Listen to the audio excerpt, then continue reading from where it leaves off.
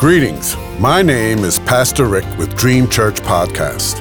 God has given me a yearly devotional on prayer from Genesis to Revelation, guiding you to read and to help you pray daily, with a scripture reference, comment, and ending with prayer.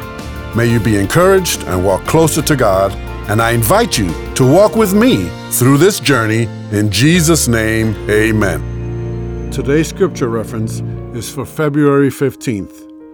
Leviticus 6:13 says, "The fire must be kept burning on the altar continuously. It must not go out."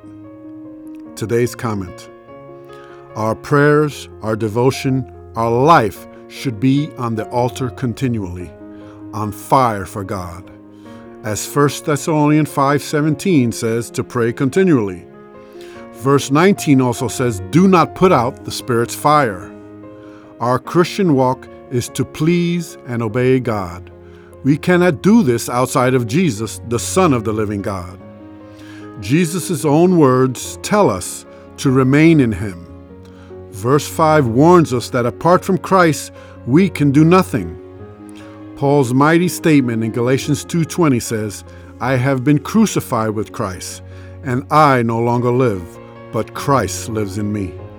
The life I live in the body, I live by faith in the Son of God, who loved me and gave Himself for me."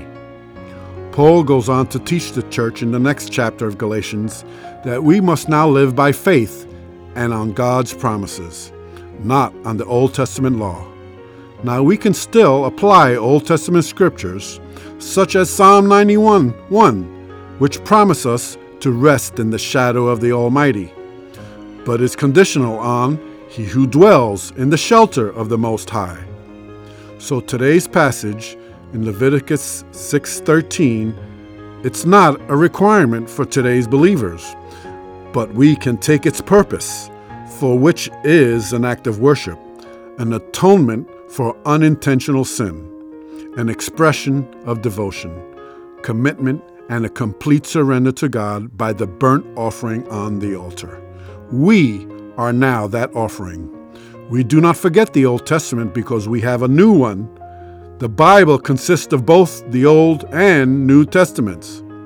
We are now governed by grace, not law. Romans 12:1 says, "Offer your bodies as living sacrifices, holy and pleasing to God." This is our spiritual act of worship. Christ was our sacrificial lamb who died for the world's sins so we can live. Hebrews 9:24 says, "For Christ did not enter a man-made sanctuary. That was only a copy of the true one. He entered heaven itself, now to appear for us in God's presence." He is our eternal high priest. That, my friends, is good news. Let us pray. Heavenly Father, thank you for making a better way to come to you by the precious blood of the Lamb, Jesus Christ. Thank you for the grace that you give to us when we come to you by faith.